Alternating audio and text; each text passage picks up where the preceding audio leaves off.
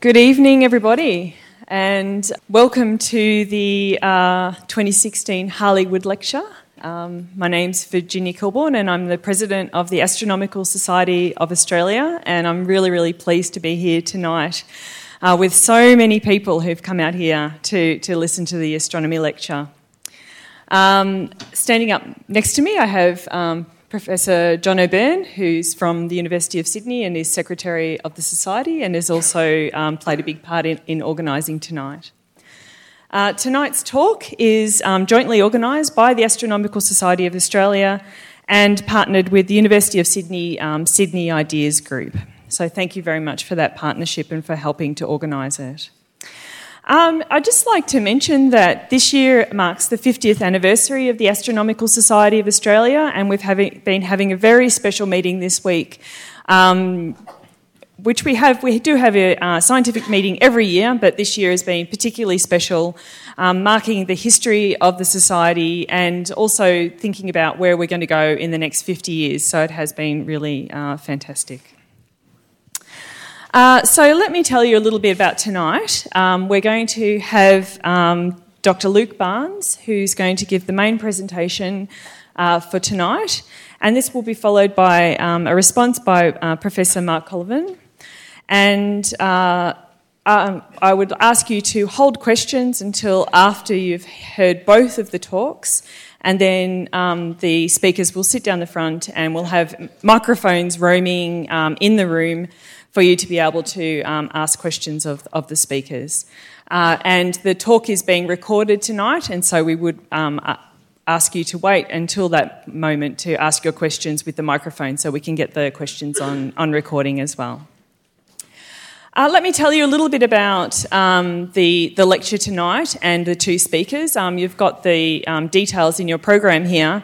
But the Harley Lecture is a very special event for the Astronomical Society of Australia because it commemorates the first president of the Society, who was Dr. Harley Wood. He was the government astronomer at Sydney Observatory for over 30 years, and he was very involved in the popularisation of astronomy and making astronomy available to everyone. A little bit about our speakers. So Dr. Luke Barnes is a postdoctoral researcher here at Sydney at the Sydney Institute for Astronomy. He obtained his PhD from University of Cambridge and works on the field of galaxy formation and fine-tuning the universe for life. And he has a book coming out, co-written with Geraint Lewis, A Fortunate Universe, Life in a Finely Tuned Cosmos, and highly recommend that everybody goes out and buys it once it's available for purchase. I'll take orders. The respondent is Professor Mark Collivan, who's a Professor of Philosophy here at the University of Sydney, and he'll offer some comments after the presentation as well. If you're on Twitter and so inclined, we do have some Twitter hashtags which have been coming up on the front here, and hopefully if you're are a Twitternato, you've already noticed that and started tweeting about the talks. And I think that's all from me. So without further ado, I'd like to welcome Dr. Luke Barnes up to the stage. Thank you very much.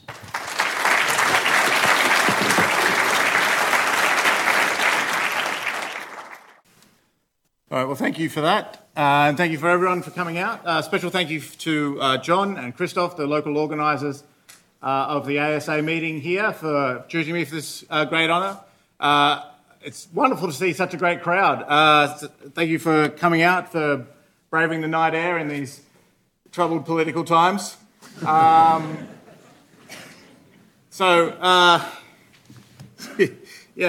was chosen to do the Harley Lecture earlier on this year. I actually grew up in a small town halfway to Brisbane called Maxville, and I was talking to a lady there who's known me since I was quite small, and she said, sorry, we're not on? We're not on? I'm just loud enough? Is that what's going on? Okay. I'm on there. Okay, we're good. Okay. I'll still be shouting, but I'll now be amplified. Perfect. So a friend, she said, what are you doing these days, Luke? And I said, I'm an astronomer. And she said, I worked at the Sydney Observatory. My boss was Harley Wood. And I said, if anyone knows it, Verley Lee. I said, oh, what was he like? I'm giving the Harley Wood lecture. What was he like? She said, he was really good at table tennis. Which does make you wonder how you're going to be remembered. The poet Hilaire Belloc wrote his own epitaph in which he said, when I am gone, may it be said, his sins were scarlet, but his books were red. So that's I should say she lent me a copy of a very good biography of Harley Wood, which I recommend to you, in which it says that the two most enjoyable experiences of high school for Harley were mathematics and cricket. I certainly have that in common with Harley Wood. But he was an observer. Under his leadership, the Sydney Observatory, together with the Melbourne Observatory, completed the astrographic survey of the southern sky. And by the time that was finished, there were 53 volumes cataloguing the positions of 940,000 stars in the southern sky. It took decades of very intense work, obviously. These are the days of photographic plates. There's no digital detectors. There's no computers running them through. This is all done by hand. An extraordinary amount of work. Obviously a painstaking process, but that's the sort of things that observers do. But one of the funny things about astronomers is that we do get together and talk about careers in astronomy, but I've never heard anyone get up and really try to rev up the crowd that they really want to be an astronomer. It just doesn't happen. Why do you want to be an astronomer? Of course you want to be an astronomer. It doesn't even get raised. We focus on more practical questions like, how on earth do I get paid for being an astronomer? And if anyone has any ideas, please let me know. So why is it that... So there's something about astronomy, something about the night sky that sucks people in to this career and to nights like this and to the 6 or 7 different amateur astronomy societies in Sydney alone, which I've been touring in the last couple of weeks. And it's not that hard to work out. There is something about the night sky that has fascinated humans and continues to fascinate humans. It is simply beautiful. And one of the things about it, the sort of great works of art, great beautiful things, is that the harder you look at it, the more times you look at that painting or hear that symphony, the more beautiful it gets. And the bigger telescopes we build, the harder we look at the night sky, the more beautiful things that we see. We have the next generation of telescopes coming up that are being talked about at the meeting that's been on here. We don't know exactly what they'll see, that's part of the excitement, but they will see more of the beauty of the universe. One of the great things about being an astronomer, in fact, is that at any point I can just throw up a slide like this. Or this, or that. I can do this all day. Those are planetary nebulae. What's going on there is that a star is burning, usually burns hydrogen. You take 2 hydrogen nuclei, which is just single protons, you whack them together, and if you do that enough times, you make helium. Once you run out of hydrogen, once a star's run out of hydrogen, it will need to it'll need to do something else, right? It's that pressure that's holding the star up against gravity trying to collapse it. But if it's big enough and hot enough, it will be able to whack helium nuclei together and ignite the star again in that way. But there is a bit of a transition period when it's trying to get that happening. And that's what you're seeing here, the different ways in which stars change their fuel source. Even something as small and mundane as that creates such extraordinary patterns on the night sky. That is the appeal to astronomy. I think that's a major thing which you never really lose as an astronomer. You never get sick of the night sky. Well, I said Dr. Wood was an observer. I'm a theorist. No one lets me anywhere near the telescopes, and neither should they. Right? What is it about the universe that brings us in? And the thing is that we see in the universe, when you're a theorist, a different kind of beauty, but one that is talked about in quite similar terms. So one of my favourite scientists from the last century, one of the greats, Henri Poincaré, said, "The scientist does not study nature because it is useful to do so. He studies it because he takes pleasure in it, and he takes pleasure in it because it is beautiful. If nature were not beautiful, it would not be worth knowing, and life would not be worth living." He's French, he's effusive. I mean the intimate beauty which comes from the harmonious order of its parts and which a pure intelligence can grasp. So in a letter between Albert Einstein from Werner Heisenberg, another great of the 20th century, he said that these interrelationships display in all their mathematical abstraction an incredible degree of simplicity is a gift we can only accept humbly. Not even Plato could have believed them to be so beautiful. You, Einstein, must have felt this too, the almost frightening simplicity and wholeness of the relationships which nature suddenly spreads out before us, and for which none of us was in the least prepared. So that's what sucks in a theorist. That underneath it all, there's the beauty of the night sky, arranged so wonderfully, but underneath it all there is this fantastic simplicity, that the kind of mathematical elegance that mathematicians have been studying, we go and find that out in the real world. It's so simple that the basic elements of the universe, I can put them all up on a single slide. Thusly, this is called the Standard Model. Of all the complicated things you see around you, they all boil down to one slide's worth of particles. You may be familiar with some of these. The Higgs boson's been getting a lot of press lately. It's got a very good PR team. The photon is just light, and then up here we have the quarks, we have the electron and its bigger brothers, and an elusive particles called the neutrinos. Those are the basic bits. And that's it. We can put them all on a slide. And the equation that they obey, I could put that on a slide too, but you've all been nice enough to come out here, so I won't. Okay? This is the basic underlying stuff from which we can build a whole heap of things. Actually, the most important ones for us here are going to be the up quark, the down quark, and the electron. So what can we build out of them? Well, if you take up quarks and down quarks together, you can make protons and neutrons. And if you put protons and neutrons together, you can make the nuclei of atoms, and then electrons will go around the outside. And there's a lot of different ways that you can do that. The different number of protons that you can put in at the centre gives you all the different atoms of the periodic table.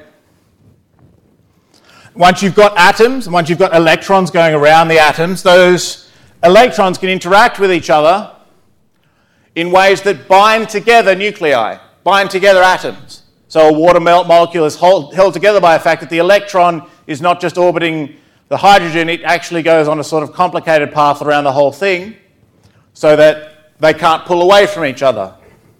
That's quite a simple example. With a bit more time and effort, you can make this. That is DNA. So hydrogen, oxygen, nitrogen, carbon and phosphorus together can literally code life. You can write a human being in one of those. But that's just, again, chemical bonds, chemical things reacting together. And with these and some proteins, you can make cells. You can consult your nearest biologist for the extraordinary complexity inside a cell. Every cell has its own, for example, postal system.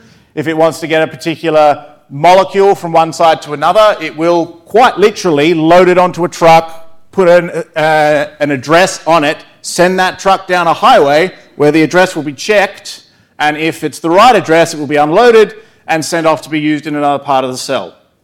Molecules do all of that. And if you put enough cells together, you can make munchkins. Here's some I prepared earlier. So, the short story is, with some assembly required, these are the basic stuff of our universe. And there are simple laws which describe these basic pieces. We don't exactly know all the details about how everything is joined together, but the basic pieces are quite simple. And when we look right at the bottom, there is one piece of this puzzle which kind of sticks out to the theorist as being a little bit out of place. There are certain numbers we need to describe those basic parts that we don't know how to calculate. We can measure them. We can go and do an experiment to measure them quite accurately, but we don't know how to calculate them. We don't know why they are what they are. For example, just the mass of an electron. How heavy is an electron? Is something that, despite all the efforts of scientists for the last, century really, no one's been able to sit down with a pad of paper and some algebra and come up with why the electron has the particular mass that it has. There are a set of numbers that describe the basic way that our universe works, and they're called the fundamental constants of nature. They are there in our equations, but we don't know why they have the values that they have. So, for example, those fundamental particles, that big table of particles, the masses of those particles interact with each other via various forces. There are 4 forces that correspond to the 4 particles on the far, no, you're looking that way, right-hand side. The strength of those forces, how strongly these particles interact with each other. There are numbers that characterize those. We don't know why those are what they are. And the cosmos as a whole, there are certain numbers we use to describe that, how fast it is expanding, what its average density is. We don't know why those numbers are what they are. So in particular, the strength of the forces, you'll be familiar with the strength of gravity, for example, and electromagnetism is another one, how charged particles will repel each other or attract to each other. There's a number we can use to characterize that. It's called the fine structure constant, and its value is about 1 divided by 137. That number 137 has fascinated physicists for quite some time. So Richard Feynman said once that all good theoretical physicists should put this number 137 up on their wall and worry about it. Immediately you would like to know where this number for a coupling comes from. Nobody knows. It's one of the greatest damn mysteries of physics, a magic number that comes to us with no understanding. We don't know. So we could ask a rather innocent sounding but eventually rather dangerous question. What if they were different? They seem to be just numbers, they're just there in the equation. When you're a theoretical physicist, you're presented with an equation, and they say, and your task is to say, if that's how the universe really was, what would follow from that? So we can take these equations, change those numbers, and see what happens. So let's do that. We're going to represent the different possibilities by this block. So here's what you do. If you pick a particular point in that block, it's three-dimensional. You've picked 3 numbers, effectively, and we'll let those describe the mass of the electron, the mass of the down quark, and the mass of the up quark. You remember those were the bits that went into protons and neutrons. Okay? It's going to be what's called a logarithmic scale. It's not a hard idea. Instead of going up 1, 2, 3, 4, 5, because we have so much ground to cover, we'll go up in factors of 10. So 1, 10, 100, 1,000, to squish more stuff in. The top of the block is cut off by something called the Planck mass. The best theories we have about the universe how particles work in particular don't include gravity. But we can do a very rough calculation that says if a particle had a mass as big as the Planck mass, it would become its own black hole. Right? At which point our theories about how particles work and how gravities work just say, all right, I have no idea how to deal with that thing. So that's sort of the top of our ignorance. Sorry, the top of our knowledge. It's all ignorance from there up. All right?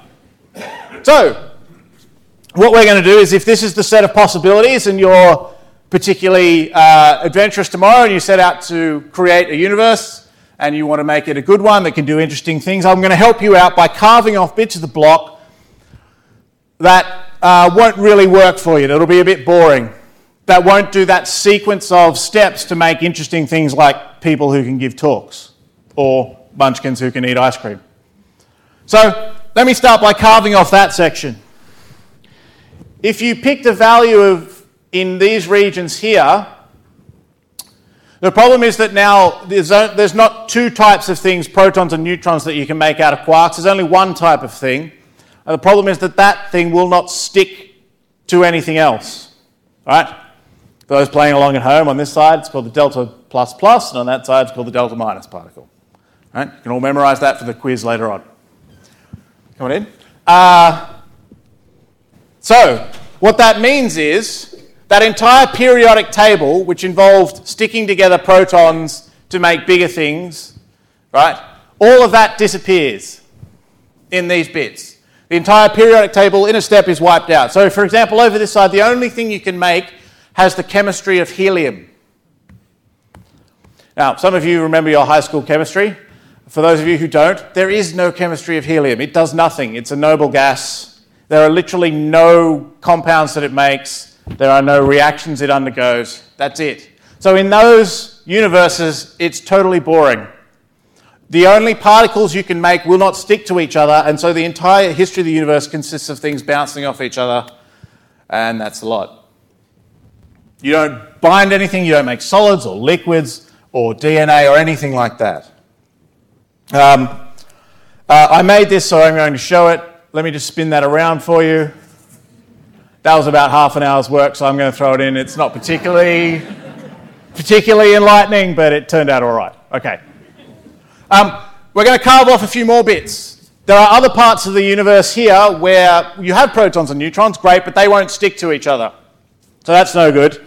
And there are other parts of the universe where, of this sort of set of possibilities, where you make a nucleus, great. You put an electron in orbit around the nucleus, great.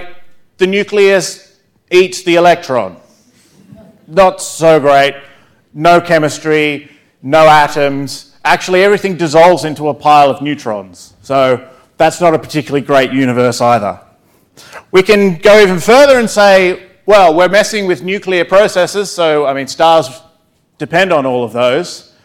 So let's cut off the bits where there are no stable stars. That cuts off the bottom. And then we can take a slice out of the side which says, if you're over there, the first burning process in stars, instead of giving out energy to help hold the star up against gravity, sucks in energy.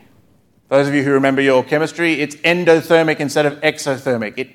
It sucks in energy. That's no good, right? The star is trying to fight the collapse of gravity, and if whenever a nuclear reaction fires up, it eats away some of the energy it has, that thermal pressure it has, the thermal energy, then the stars will not light up. They will keep on collapsing, probably into black holes. So those aren't particularly good either. And finally, stars in our universe have the rather special ability that they can burn and create both carbon and oxygen. This relies on a very special property of the carbon nucleus, it turns out. It has what's called a resonance. There's a way to make it jiggle in a certain way that won't fall apart. That special form of stability gives stars in our universe the ability to make carbon and oxygen, and further on. Okay? If you want your universe to have that ability, then you're going to need to land it in that section there. So that is our final bit of parameter space we're going to need to hit. That's a little zoomed in section just showing you how thin it is.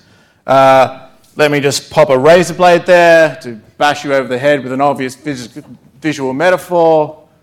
If you need another one, there's a tightrope walker. This is called the fine-tuning of the universe for life. We didn't really know what would happen. We have our point somewhere in there where our familiar universe is. We sort of focused all our energies on that, trying to work out where we are. And then as we step down into parameter space, who knows, maybe there's all sorts of interesting chemistry and other forms of life out there that in the other ways the universe could have been. It's not the way it turned out. Okay? We can do a similar sort of thing with the forces of nature. So the fine structure constant I mentioned before, it's how electromagnetically, things interact with each other. And the strong force is what glues a proton to a neutron and proton to proton, neutron to neutron, to hold nuclei together. So as we change, there's us there. This is these numbers represent the strengths of the forces. It's a bit of a cheat. I've squished in from 0 to infinity on one plot via a bit of mathematical magic there. You can work that out yourself. There's us. And some interesting things happen elsewhere in parameter space. If you're in this yellow section, carbon and anything bigger than carbon is unstable. The strong force isn't strong enough to hold it together, so you've wiped out just most of the periodic table. Carbon is element number 6, and the first 5, which I will not attempt to recite, because I don't... lithium, boron, beryllium? Yeah, not bad. Chemistry was always a bit... you can't do a lot with those. There's not a lot of chemistry you can do. For example, if you ask, let's take hydrogen and one of those elements, how many different chemical compounds can I make? And for most of the rest of that first row of the periodic table, it's sort of maybe 10, probably around 5. For carbon, it's 29,000. So carbon's quite a special thing. So if it's unstable and there's nothing interesting else to replace it, then we're in a bit of trouble. Up here, electrons orbiting around atoms are unstable. Here, the proton itself is unstable. That's bad news. Down here is that one I mentioned before that stars, the first reaction absorbs energy rather than giving off energy. A particularly interesting one is this green region, which I quite like. In our universe, if you do a chemical reaction, there's a typical amount of energy you'll get out of it. And if you fire up a nuclear reaction, there's a typical amount of energy you'll get out of that. And the ratio of those is about 100,000, right? This is why alchemy doesn't work, right? Light all the fires you want. That's a chemical reaction, right? Set all the wood on fire you like, stir your cauldron any way you like. You will have 100,000 times less energy than you need to start kicking things out of the nucleus of atoms, which is how you actually change lead into gold, okay? But in this bit of the universe, if you're there, then now those energy scales are about the same. So if you leave your cake in the oven a bit too long, you might make a lump of carbon, you might make a lump of lead. That's an interesting one. That's an interesting one because these other changes I've been talking about make the universe really simple, right? You wipe out the periodic table, you don't have to worry about any of that. Chemistry is really simple. The chemistry textbook just says nothing happens, right? In that one, now chemistry gets really complicated. You have to do chemistry and nuclear physics at the same time. So what life does over there, I don't have the slightest clue, okay? So that's the basic stuff of the universe, but we can expand our view out to the cosmos at large. So there are other numbers which describe the universe as a whole, and in particular they govern how it expands and how things then behave inside that expansion. So for example, you can start a simulation, as I've been doing recently, of an expanding universe. You can put things in there. You have small lumps of matter here and there, and thanks to gravity, those small lumps will grow. They'll attract more matter from around them, and so structure will grow in the universe. And if you have a great big computer and a lot of time, then you can simulate a lot of the universe and really have a good look at this process. So I'm about to show you a simulation by the Eagles collaboration. If you were attempting, I have the code on here actually, if you were attempting to do it on this machine and you wanted it done by the end of this talk, you would have needed to start your simulation during the reign of Henry VIII. But don't do it in one computer for 500 years. Let 4,000 computers do it in a month and a half, okay? And keep your fingers crossed that nothing happens to the computer for that month and a half, okay? I once opened up my email to find an email from the National Computing Infrastructure, which was describing the power cable that went to the computer, their supercomputer, and involved the word vaporized. I don't know exactly what happened, but all those simulations were gone. Anyway, here's one that worked. So you start off with this fairly smooth distribution of matter, and then gravity starts to take over, and you can see things collapse into this filament-like structure. It's taking those small overdensities and making them bigger and bigger. And there's the simulation itself, when a bit of the universe is dense enough, will make stars, and then we'll blow those stars up to drive matter back out into the universe. This, by the way, is the theorist's revenge. So when the observers get up and show all their pretty pictures of galaxies and stuff, we have pretty movies. So, what we can do with this, what I've been doing with this, is changing the numbers that describe our universe. And in particular, there's one number called the cosmological constant. You may have heard that the expansion of our universe is accelerating.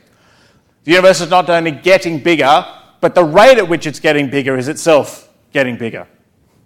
We think that this is due to a form of matter, form of energy, more specifically called, which is called dark energy. Think of it as we're completely in the dark energy. Obviously, you don't name something that unless you have no idea what it is. But we know how much of it there is. It behaves in the same way as something called Einstein's cosmological constant. So what we can do is run this simulation again although in a slightly smaller box because it's me doing it. I don't have quite all their resources. And change that number and see what happens. So let me just show you. This is my own sort of box. It's not quite as detailed as the other one. Okay, so that was sort of what you saw before. I show that to you because I'm now going to compare it to one where the universe has 10 times, the one on this side, the universe has 10 times the cosmological constant. So at some point in the universe's history, that's going to take over and make the acceleration expand, the expansion accelerate, and everything's going to get away from everything else really quickly. And so if you watch this bit, for example, you see everything's still sort of combining here, but around about now, because everything's moving away from each other so fast, everything over here sort of grinds to a halt. Okay? So this is showing a piece of the universe. Really what should be happening is this whole cube is expanding at the same time, but that would be really hard to see. So we've sort of factored that out. We can do this again. Now this is 100 times, and what you can see is very quickly this movie grinds to a halt. While this one's still forming stars, putting gas into galaxies, making all the stuff that life needs, this one does nothing. Okay, we can zoom in. It's because I made this movie and it's fun. So you'll see this guy here combine to make a bigger galaxy. This guy here gets dragged away by the cosmological constant and just can't quite make it in. And if we go 100 times bigger, suddenly the one on the right-hand side doesn't do very much at all. So this is what the cosmological constant does. Now, we have a certain value of that number in our universe, but the same sort of theories that describe how particles work can sort of predict a rough value for this constant, or at least a sort of range of values. And it turns out that relative to that range, the set of values that will let you actually create any structure in the universe is remarkably small. So, for example, in these wedges we have data. So these are actual observations of galaxies out in the universe. So this is 2DF GRS, the 2-degree field galaxy redshift survey done in Australia. And we see that sort of filamentary pattern that we see in simulations. The red ones are simulations. Unless your cosmological constant is in quite a small range, and really a ridiculously small range, all of this gets erased. So as things worked up, that time when the cosmological constant just moved everything away from everything else too fast for any more structure to form, at some point that ends up too early in the universe, so early that nothing has formed, and so you get a universe totally devoid of any structure whatsoever. So that's another example of the fine-tuning of the universe for life. That there is a sort of range of possibilities that we see as theorists when we look in the equations, which are doing a wonderful job of describing the universe, but we see other possibilities in there. And those are pretty bad news for life all around. So at this point, giving a fairly shameless plug, there's the book. We've reached sort of the end of chapter 6 of the book, although there's a lot more detail in there. And we spend most of chapter 7 just responding to various sort of questions, reactions that people have to the sort of things I've been talking about, the fine-tuning of the universe for life. And then we get to chapter 8, the last chapter of the book, where we ask the question, what now? This is a rather odd fact about sort of theoretical physics, that these theories that are doing such a great job of describing how the universe works, seem to set out a whole heap of other possibilities about how the universe could have been. And amongst that set of possibilities, our universe looks kind of special, if you want to use that word. At least unique. There are a lot of other possibilities that wouldn't do anything like the sort of interesting things that happens in our universe. So the first thing I want to sort of say in response to what now? What are we supposed to do with this fact? The first thing I want to say is that we should do something. So let me start with an analogy. So suppose that you arrive at a crime scene and, yep, some of you recognise this. Yeah, very good. The rest of you need to go and watch The Naked Gun.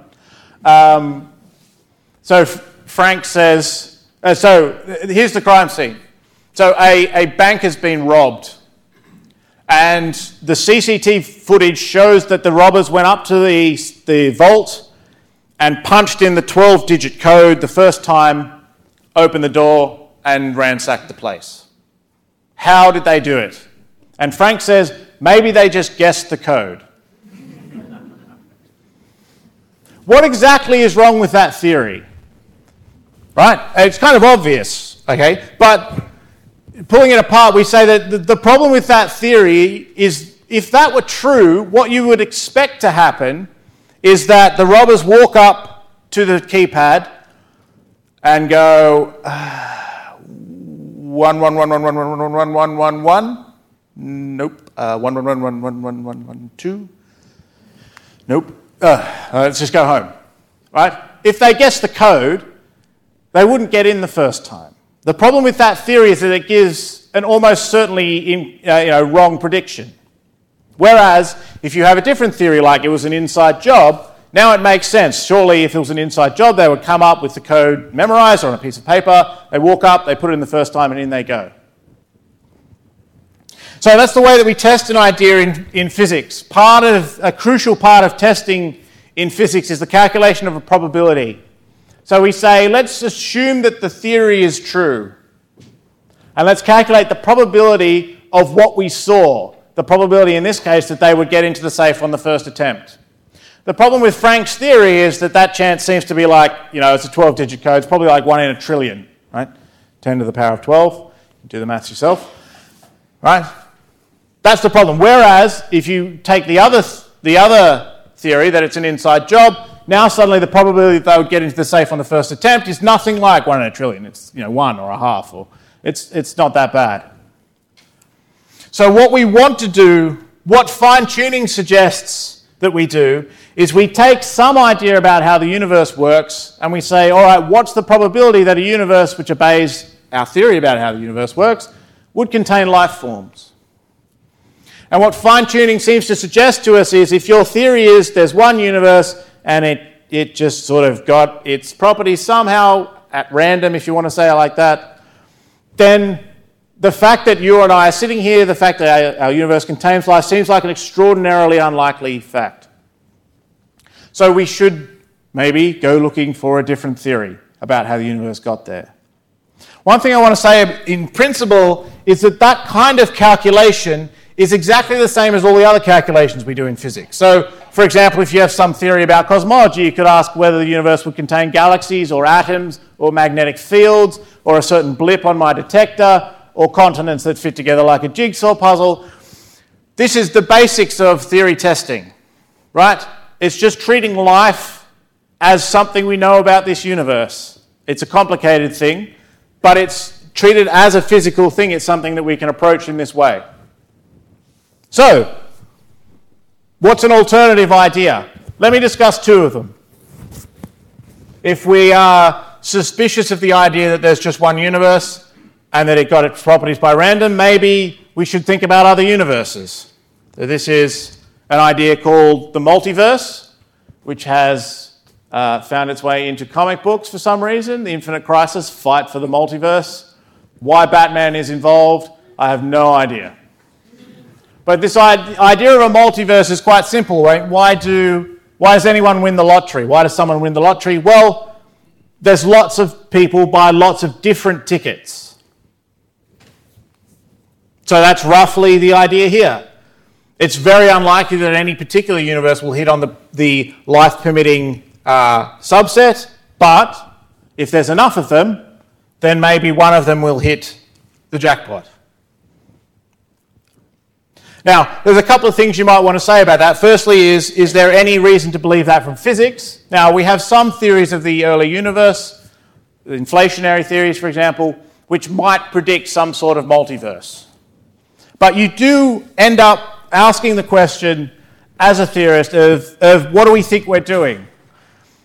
Other universes? I mean, really? We're supposed to be doing science here. And at this point, you start thinking about, okay, is this really science? And you might, once you've asked that question, you're doing philosophy. So I'm quite happy that Mark's here to sort all this out for us. Not really. One of the things I want to say is that actually we can approach this theory sort of scientifically with something called Boltzmann brains.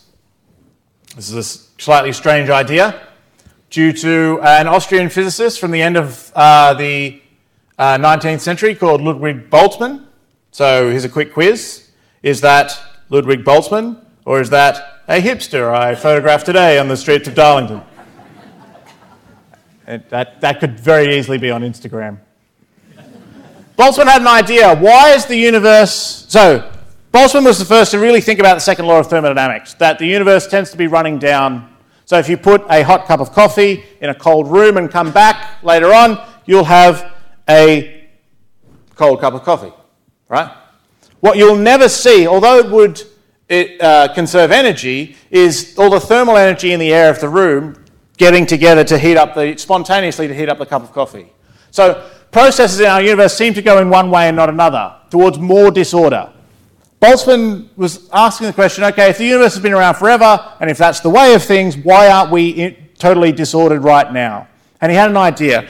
Maybe the universe as a whole is totally disordered. But you can't observe that, right? If you had a totally uniform, chaotic universe, there'd be no one around to see it. So, if there's anyone observing anything, they must have found the occasional patch of spontaneously created order. It's very unlikely that it will form, but those are the only bits of the universe we could see. There's a very early version of what's called the anthropic principle. Basically, if you're observing a part of the universe, then obviously that part of the universe permits the existence of observers. It's a selection effect. Okay? In the 1930s, a great physicist called Arthur Eddington found a problem with this idea, that the universe as a whole is just in total equilibrium, and we're just a random fluctuation in that. The problem is that, as an observer, I don't need all the rest of the order in this universe, right? So there's all sorts of order in our part of the universe, and it's orderly as far as we can see. It's all galaxies and stars doing great stuff. It's not just total chaos just outside of this room.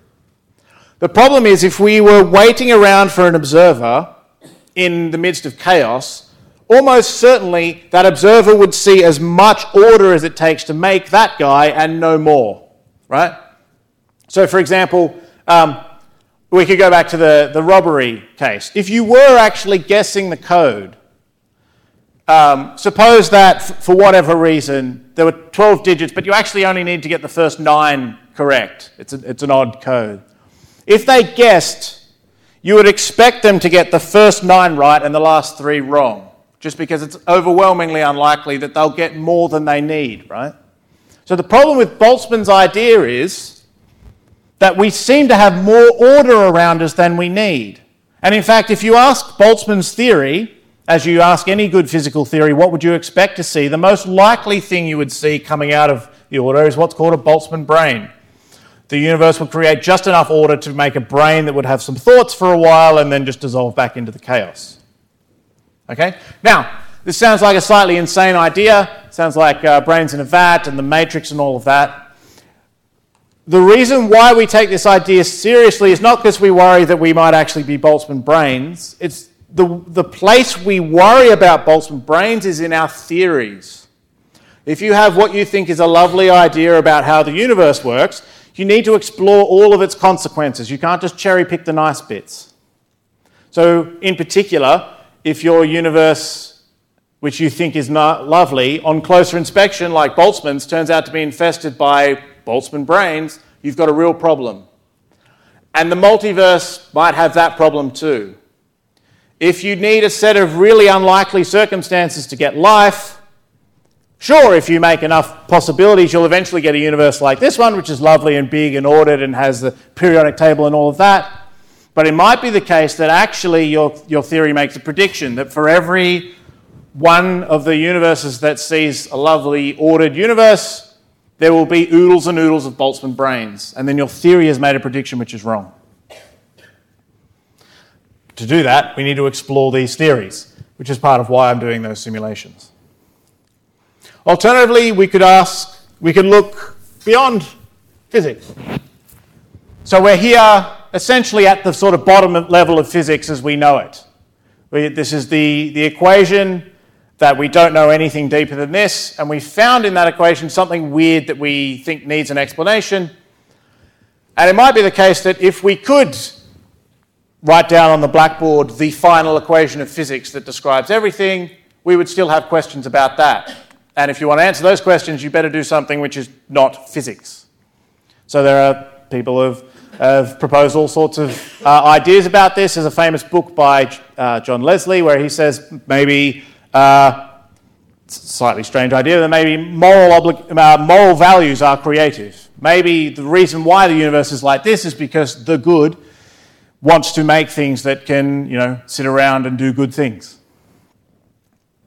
That sounds like a weird idea, but we're down below physics, so things are going to get weird down there. Now, we start off with a fairly innocent question a while ago. What if we changed these numbers of physics? And we've ended up with a whole heap of really weird scenarios, right, with brains coming out of nothing and weird things underneath the physics. But thankfully, I've got all the answers for you. They're on the next slide.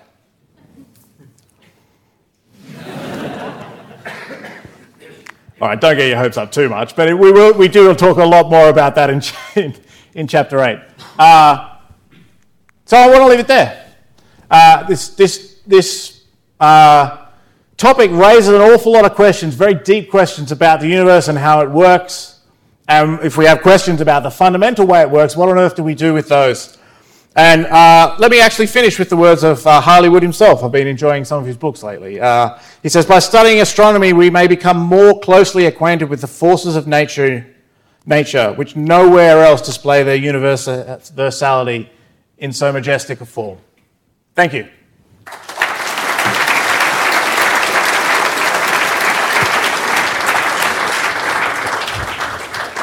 Thank you very much. That was an absolutely fantastic talk, and certainly a view of the universe that I haven't thought about for a very long time, or ever, actually. To respond, I'd like to invite Professor Mark Collivan to take the stage. Thank you very much.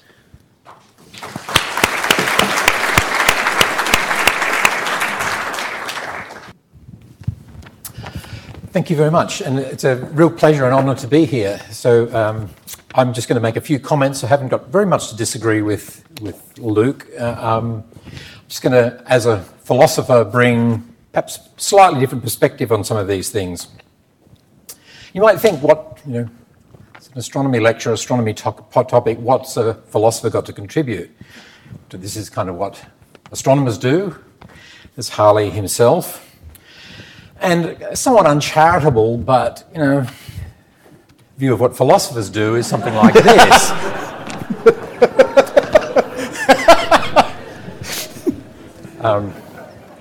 Thanks to the great Michael Leunig.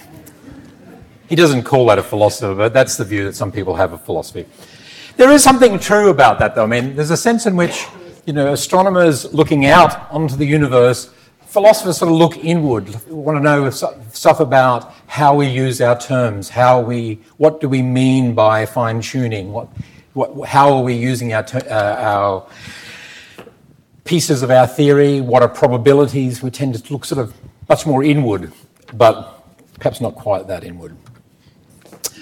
Okay, so I'm just going to sort of run through the argument, sort of rewind and go through again, but with a sort of a philosopher's commentary on the movie, if you like.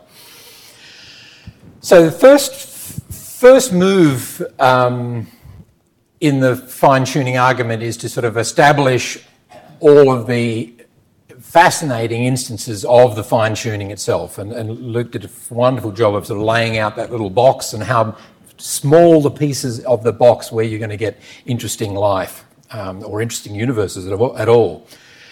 But interesting question about how you get from the fine-tuning to the improbable. It's not straightforward, as it turns out.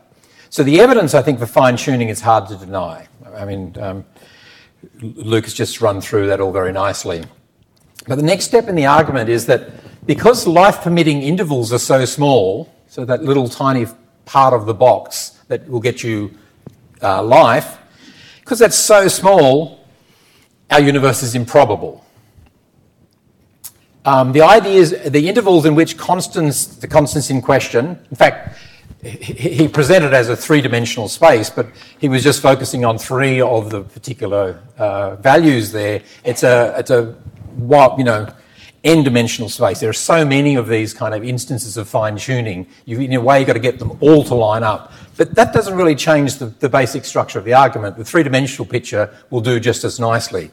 The small little region of that three-dimensional box, it doesn't matter if it's an n-dimensional box for some large n, it's on a tiny little region of that n-dimensional box. So the idea is the intervals which the constant in question needs to be located are small compared to all the values that they might have taken. It's like trying to hit a bullseye on a dartboard from 2.37 metres away, which I'm told is the legal distance for playing professional darts, and with a randomly directed dart. No talent here. It's like me playing darts, right? You just throw the dart, and what's the chances of hitting the bullseye? The problem, at least some of the instances of the fine-tuning, is that any interval is small compared to all the infinitely many values that it could take. So here's our dartboard. This is another difference between philosophers and astronomers. Luke gets to show nice pictures of nebula. That's as good as I can come up with, right? So the idea that the dart hits the centre of the dartboard, the bullseye, and you need some conditions in place to even say that that's improbable. So it's a randomly thrown dart. Let's suppose that it had to hit the dartboard. Let's constrain the space. I'm not so hopeless that I wouldn't miss the board. So it's probability 1 that it hits the dartboard, but it's complete open slather from there. Well, the probability of getting the bullseye is going to be the area of the bullseye compared to the area of the whole board, right? But the problem here is that we don't have a constraining space. If the values could genuinely take any value whatsoever, it's kind of like, what's the probability of hitting the bullseye given that the dart could have gone anywhere in the universe? Very low, grant that, but the problem is you cannot get, without some technical manoeuvres at least, a sensible probability judgment out of that. And what you want is to say that this current universe, our universe, is improbable and that needs explanation. It's not straightforward to get to there. But let's push on. Let's grant that. Let's suppose that there is some way of getting past this problem and you can get to an improbable universe. So the next step in the argument is to ask for an explanation for the improbability. So if my dart hits the bullseye, you'd like to know why that happened. Well, kind of got to be careful even here though, right? Because if I just threw the dart and it hit anywhere, that's kind of improbable as well, right? Wow, it missed the bullseye by exactly 4 centimetres to the right. How improbable is that? Yeah, doesn't seem problematic, but it's just as improbable. In fact, we can make a narrow little region around that spot, smaller than the bullseye, and make it even more improbable than the bullseye. So why do we think that the bullseye is important here? Because not all improbable events require explanations. There's lots of places that could hit on the dartboard, all of them improbable, but only some of them we think are improbable and require explanation. There are exactly n words in my response to Luke's talk for some sort of hopefully not too large n. We don't need an explanation for this. had to say something. I couldn't have said 0 words. That wouldn't be a response. I can't go on forever and ever. And there had to be some finite number, n, which would be the number of words in my responses.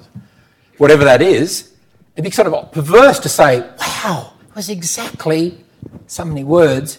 Is it exactly that? What are the chances of that? Must be an explanation for that. No.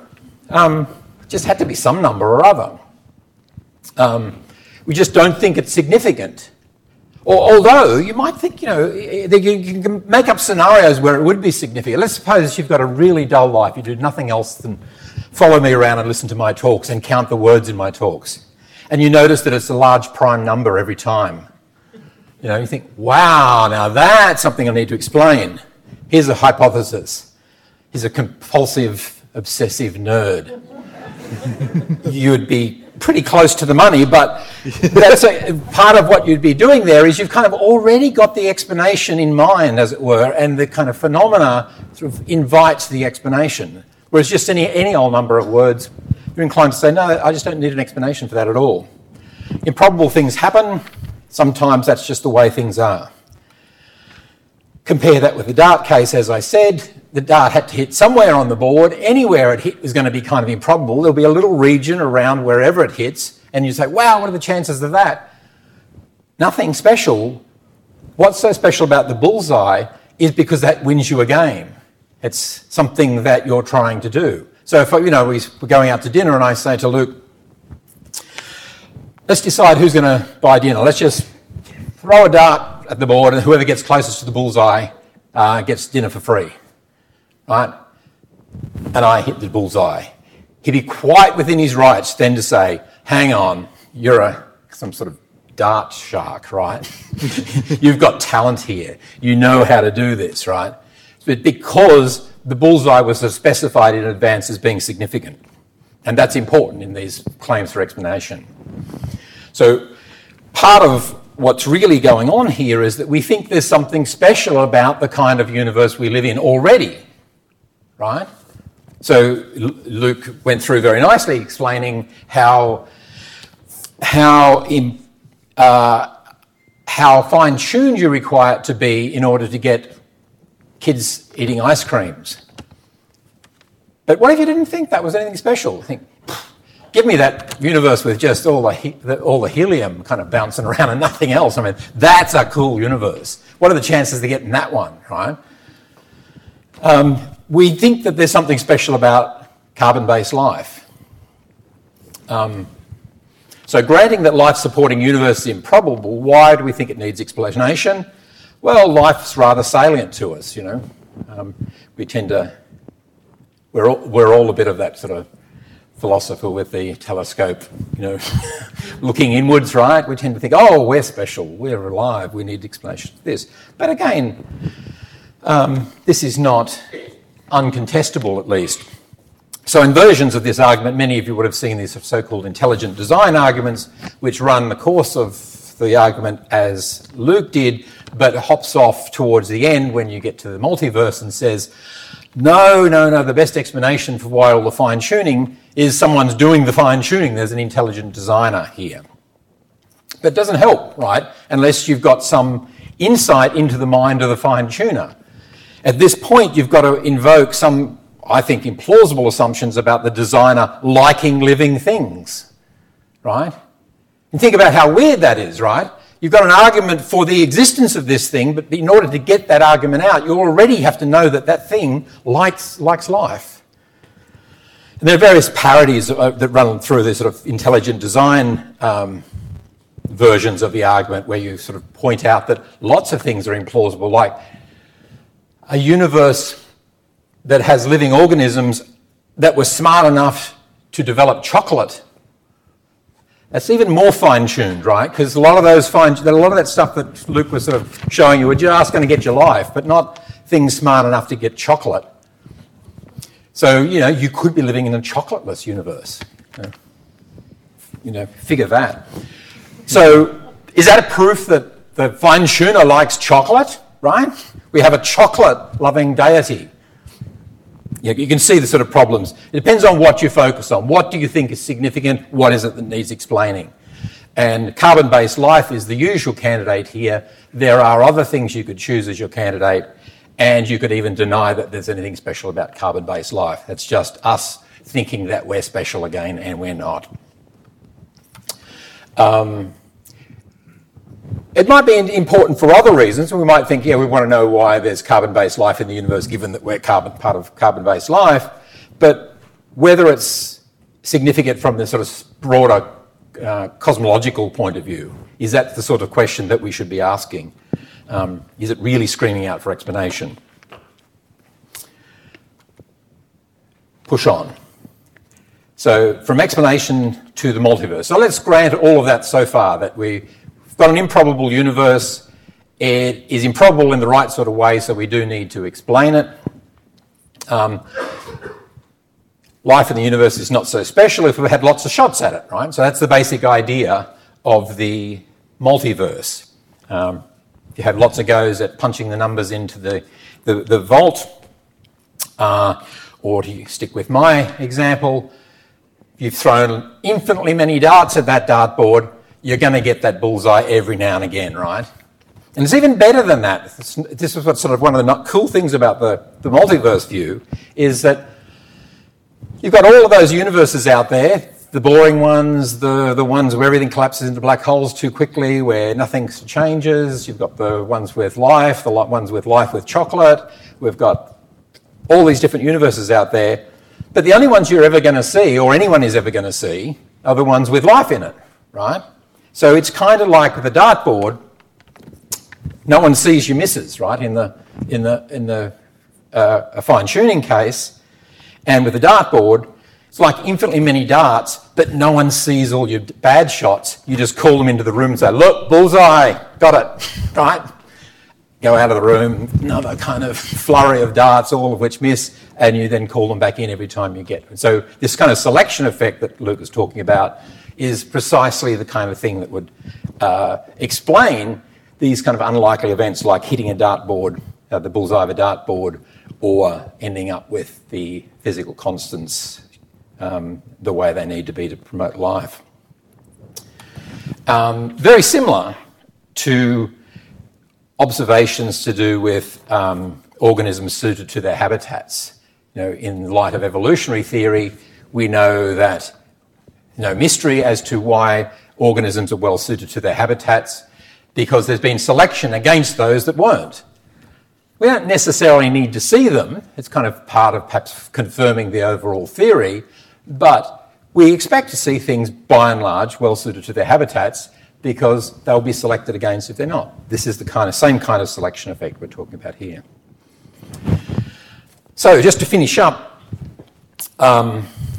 Luke questioned whether he was sort of stepping outside his brief as a scientist here. Have we overstepped the bounds when we start talking about these multiverses? Have we overstepped the bounds of science and now stray into speculative metaphysics, where that's supposed to be a bad thing? But luckily, you have me with you, and there's nothing bad about speculative metaphysics. You can't think of experiments to confirm the multiverse. You can't observe it directly, but so what? I mean, a great deal of science goes beyond observations. A very kind of silly and old-fashioned view of science that is just that data, nothing but the data. I mean, the whole job of science is to take the data and do things like extrapolations and interpolations and general laws from the observed data that you have. So this seems, to me at least, of the same kind. I see no special problem here. I don't know if you've all heard the joke about supposed to highlight the difference between an astronomer and a philosopher. So the astronomer goes into the vice-chancellor and says, "Look, we need a new radio telescope." The vice-chancellor goes, "Oh, you astronomers, you're always on the take, right? If it's not a radio telescope, it's a new optical telescope, or it's, gravitational wave detecting stuff. I mean, you're always on the take. Why can't you be like the mathematicians? They need pencil, paper, and a waste paper basket. Or better still, the philosophers, they just need the pencil and the paper." Again, slightly unfair, but only slightly. So in my book, the boundary between philosophy and science is at best a fuzzy one. I really don't see a huge amount of difference. I mean, Luke was already talking about the differences between what he does as a theoretician and experimental physicist or observational astronomer. Big differences there too. The difference between a theoretician and what a philosopher of science does, I think, there are differences in expertise and differences in focus, but the boundary, as I said, is at best a blurry one. So I see philosophy as being continuous with science. So there's really not much of a boundary here to overstep. Stepping from science into speculative metaphysics, I think scientists tread that line, that blurry line, a great deal of the time and do it rather expertly, in fact. Think about, for instance, Einstein's special relativity paper of 1905. I give that to my students as an exemplar of how to do good philosophy, right? What do we mean by simultaneity, he asks. He gives an operational definition of what simultaneity is and goes on. I mean, it's science, but it's also very, very good philosophy. I see very little difference, except in emphasis.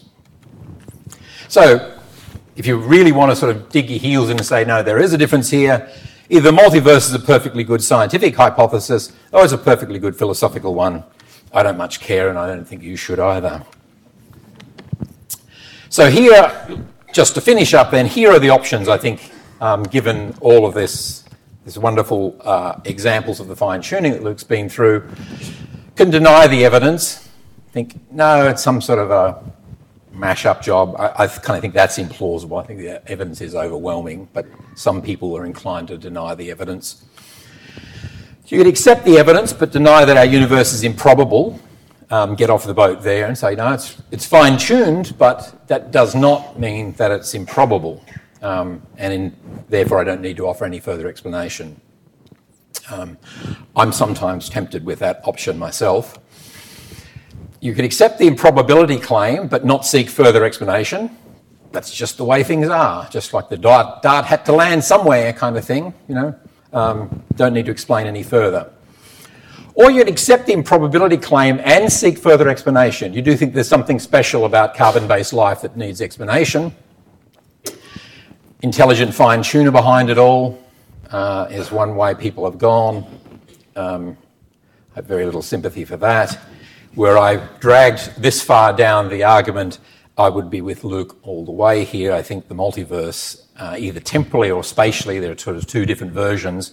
I've got scare quotes around each because neither is really space or time, because space and time are going to be tied up with the universe itself. But you can kind of crudely think of it as just lots and lots of goes at it with the same dart, as it were. Just keep trying until you get one with life. Big bang, big crunch, big bang, big crunch, something like that. Or you can think of it as kind of disconnected in a space-like kind of fashion. As I said, neither spatially nor temporally, but there are different ways you could spell out this multiverse. And I think they do a very good job of explaining this fine-tuning. So those are your options. Choose wisely. And if you need some further reading to help you with your choices before you go to the ballot box, we don't want another hung decision here. These are a couple of the classic kind of science references, Barrow and Tipler and Rees, and soon to be added to that fine literature will be the Lewis and Barnes book, and there's just a couple of philosophy references as well. None better than the great David Hume, I think, who was writing long before any of this stuff, but was talking about design arguments in general. Thank you very much.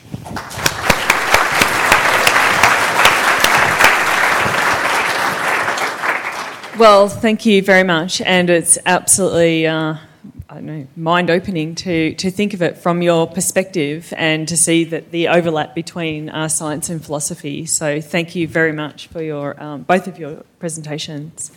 I'd like to invite you to take a seat over here. Maybe I can pass the microphone to you. We're going to have time for approximately... What's the time now? Sorry. about 15 minutes of questions, and so please wait for the microphone before you start asking your question, and we've got roving microphone people, I think. So, okay, where will we start? Just here? Yep. Thank you. Can you hear me okay? Yep. Thank you. When I look up in the dictionary the word universe, it comes up in pretty well any dictionary. It says that the universe contains everything, all matter and void, everywhere.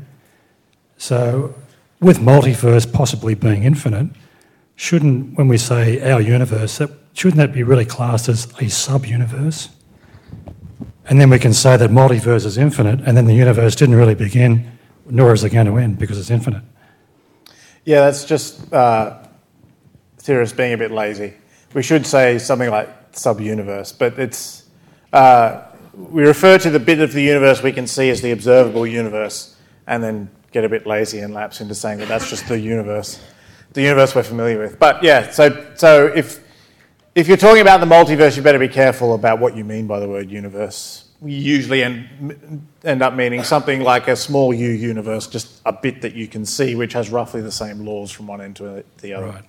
And so multiverse is infinite? Is that how it works? It depends on your model. It's a theory, right? Yeah. I mean, you can come up with one. Yeah. It's philosophical. Who knows? Okay, thanks. I mean, it's a bit like with the notion of atom, right? Once upon a time, an atom was the smallest indivisible unit, so even talking about splitting the atom was crazy talk, right? But what we're doing there is the same thing. We're being a little bit sloppy. What we meant was atom, what they used to think of as atom, and now we're trying to work out are there things smaller than that. And the same kind of things going on here, I think.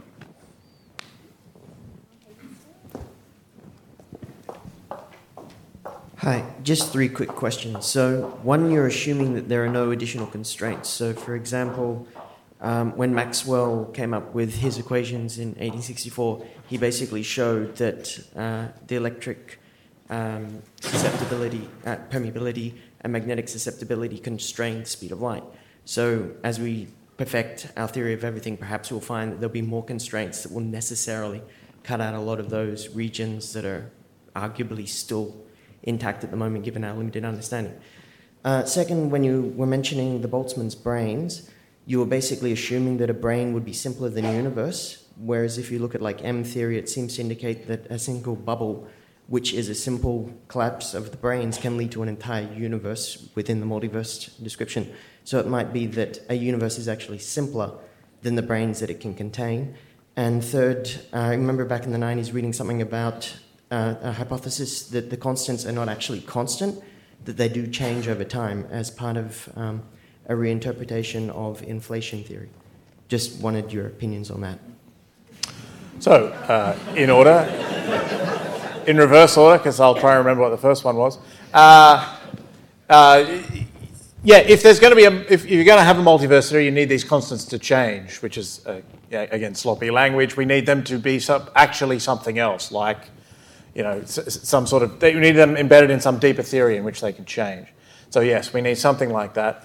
The second one, I disagree. If you have a closer look at the initial conditions you need for inflation to turn an M theory, whatever, into a big universe, it's more likely that you'll get a smaller one than a bigger one still, on very general sort of entropy grounds. It's inflation that's pushing that scenario. So I think the argument still survives, although if you can make big universes for free, then that would be great and an exciting business opportunity.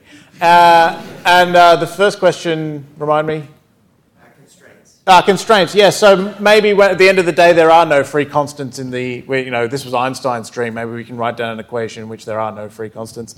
That would be great. But then there's 2 things you could say about that. That either there's some sort of abstract mathematical principles which by chance, or fortune or whatever, are producing, chocolate and all the conditions necessary for that. And that seems to be another fine-tuning case, although not the sort of case where you have a free dial.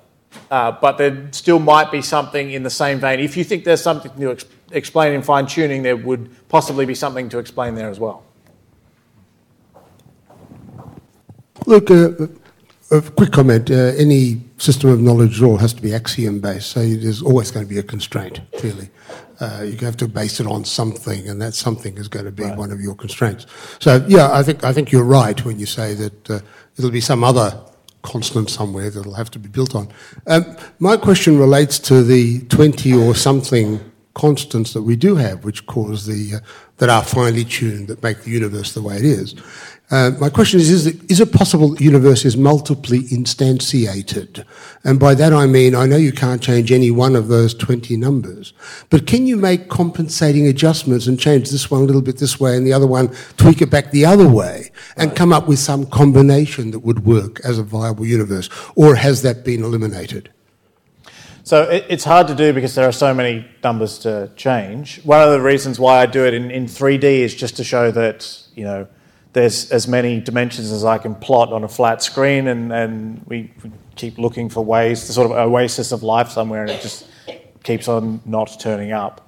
People have looked at ways to try and turn multiple dials at once, and it hasn't seemed to have worked. It's a possibility that there's some sort of oasis of life out there in parameter space, but there's no evidence for it. Could it be that we're in one of those oases ourselves? Is that a plausible Well, I model? mean, only if we're wrong about what the universe does around the point where we are on that, remember the block, right? So as far as we know, we're not in a sort of broad oasis. We're in a very tight little constrained part. Is diversity probable or improbable? What do you mean by diversity? Yeah, philosopher's answer. Sorry, I can't help myself. That's why I got him here. Perfect. Diversity of life forms, do you mean, or diversity of particles, or? Well, diversity of everything. Or that includes everything. So you'll notice that in the simulations I had, I didn't actually get to a life form, right? What we can't actually do is take another set of equations and predict whether life would form in that universe. It's too complicated. Most of the things, it's not that I can say life would definitely happen here, but what I can say is life over here is very unlikely because they're too simple. So actually there's not diversity in those universes. There's not diversity of elements in the periodic table. There's not diversity of structures in the universe. So most of these fine-tuning cases are built on a complete lack of any kind of structure or interesting ways that things can hit together. On the question of whether it's improbable, just sort of returning some of Mark's comments, so I made the point that the question about whether life is improbable is the same sort of question as whether galaxies or atoms or those sorts of things are improbable. So if you've got a theory, you've got to predict that sort of stuff somehow, or you don't really have a scientific theory. So if it's not that I have all the answers to how to calculate those probabilities, it's more of a sort of a threat, is that these fine-tuning probabilities are wedded with all the other probabilities in physics. So if you take down the fine-tuning argument, the rest of physics falls with it. So if you want to do that as a philosopher, that's probably not ideal. So I think the sorts of ways that we approach theories in which we calculate probabilities to test any theory, I think faced with fine-tuning, come out with this looks pretty improbable. We do have a very diverse cosmos. Yes. Oh, thank you. The first book I read on the subject was by Martin Rees, called Just Six Numbers, in which he claimed there were 6 constants which seemed to be independent in the universe. Since then, I've read other books that claimed there were up to, I think, 37 independent constants. And the late Victor Stenger, he combined them into, I think it was about 4 that actually matter. And he said only unitless numbers count, because otherwise you can make the number anything you like by selecting your units. Could you give us some indication on how many independent constants there are in your understanding, please? 32. Ta-da! Rees's book was called Just Six Numbers because those were the important ones for life. There's a bunch of other ones which don't do very much to your everyday life. You could you change the properties of neutrinos a bit, and not much happens. So 32 is the magic number there, of which you can make a good sort of these kind of fine-tuning cases for maybe 10, independently and in certain combinations.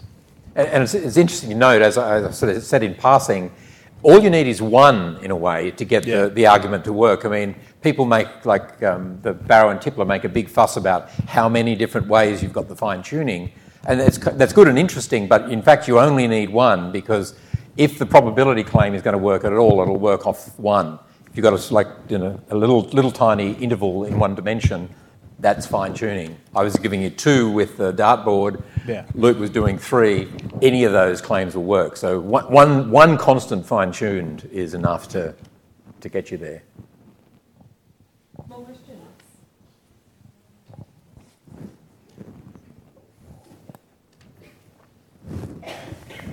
Sorry, Ben, that gentleman. Ages, yeah. Yeah, you've been talking of sort of fine-tuning the constants in the equations, but could those equations be different, and where do they come from? Yeah, there's nothing in the equations that says, if you're a theorist, you can write down any equation you like. There's nothing that says this is the one that describes. This is why, unfortunately, we need observers. We have to actually go and look at the universe. There's all. You could run a fine-tuning style see something weird about fine-tuning just at the level of the laws. So, for example, the sort of great divide in 20th century physics was between classical mechanics of Newton, where things are particles and have positions and velocities and bounce around, and quantum mechanics, which is weird and not easily explained in a question session. Atoms aren't stable under classical mechanics. The electron just spirals into the nucleus. You can't get any of that sort of structure you see in DNA. So on that sort of level, you say, okay, if the universe ran by classical laws and classical electromagnetism, you wouldn't have atoms. And you can say things like that and perhaps build up a case. What you can't do is make a nice continuous plot of all the possibilities and map out these ones and that ones. So it's problematic, but I think there would still be, if there's something to explain about fine-tuning, there would be something to explain there as well. Over here.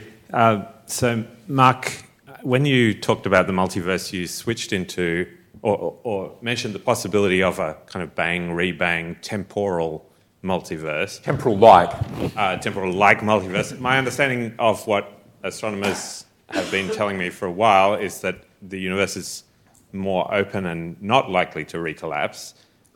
Is that something Luke wants to comment on, or are you saying that you've heard differently? No. My remark was just that for all that we've said here, all you require is that you've got more than one shot at the dartboard or more than one shot at punching in the code, and that can be a million monkeys doing it simultaneously, or it can be kind of one person doing it repeatedly. Either will work. There may be good reasons to not think that you can even make sense of the sequential thing, because time is tied up with it as well. Right, exactly. And but so is space. So the spatial analogy doesn't quite work either. But in some sense, there is more than one universe. Could be spelled out in different ways, was all I was saying, not that there's any evidence one way or another. So I agree, hypothetically it could be, but I thought there was evidence against the temporal rebang, but I know less than the astronomers. Our universe will probably not recollapse. Right. So the sort of scenario where you just have the Big Bang, Big Crunch, Big Bang, Big Crunch, probably not the way our universe works as far as we know. I really liked Mark's summary thing, the four points, A, B, C, D, and the answer to 4 was either there's a mind behind it or there's an infinite number of universes. And that's sort of where I've come to in my thinking. But I keep on thinking more intelligent people out there must have some other ideas that I haven't thought of. Are there any other options that could answer that point 4? Does that make sense? I'm not aware of any. I mean, I didn't hope I didn't suggest that were logically the only two ones. I mean, just as far as they're the two that get publicity, there may well be another way of explaining the improbability, given that you think that there's something special and needs explaining. Different versions, for instance, you can divide those up, for instance. There are different versions of what the fine-tuner looks like, for instance. Fine-tuner could be, pick your favourite deity. So there's lots of sort of sub-classification there. And there may be other ways. Off the top of my head, I can't think of any, and I don't know of any others in the literature. They're the two big ones, the intelligent designer versus the multiverse. So I think if you interpret the first one broadly enough to deny fine-tuning, I think that's the point we had before, that maybe there are just no free parameters. And apart from that, there's a huge literature on this, of course. So, for example, all the arguments that Mark presented about, you would have to sort of mind read the intentions of an intelligent designer. There's a huge, article. There are philosophers who are theists. Richard Swinburne, Robin Collins. If you want to read their work, that's very interesting stuff. Saying, sure, if you were just sort of making up a deity from scratch or picking one from random, you're in a bit of trouble. But if you think that you have moral knowledge, and if you think that God is the good, then you have some sort of evidence about what a good designer would want. In the same way as if you learn a mathematical fact, you know what an infinitely, talented mathematician would know. And then you get in all sorts of those kind of arguments. The question, if you want to balance these sorts of things up, is do you think that those uncertainties on that side of the argument are enough to outweigh the improbabilities on the other side of the argument? If you're someone like Richard Swinburne or Robin Collins, they're going to say, fine, take that uncertainty into account. It's not going to overbalance the incredible improbabilities on the other side of the argument. So there's a lot more to be said.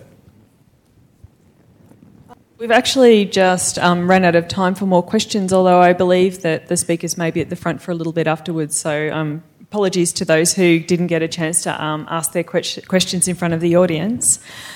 Before you go, I'd just like to thank the speakers again, and we have a small presentation of the book that actually Luke mentioned in his talk.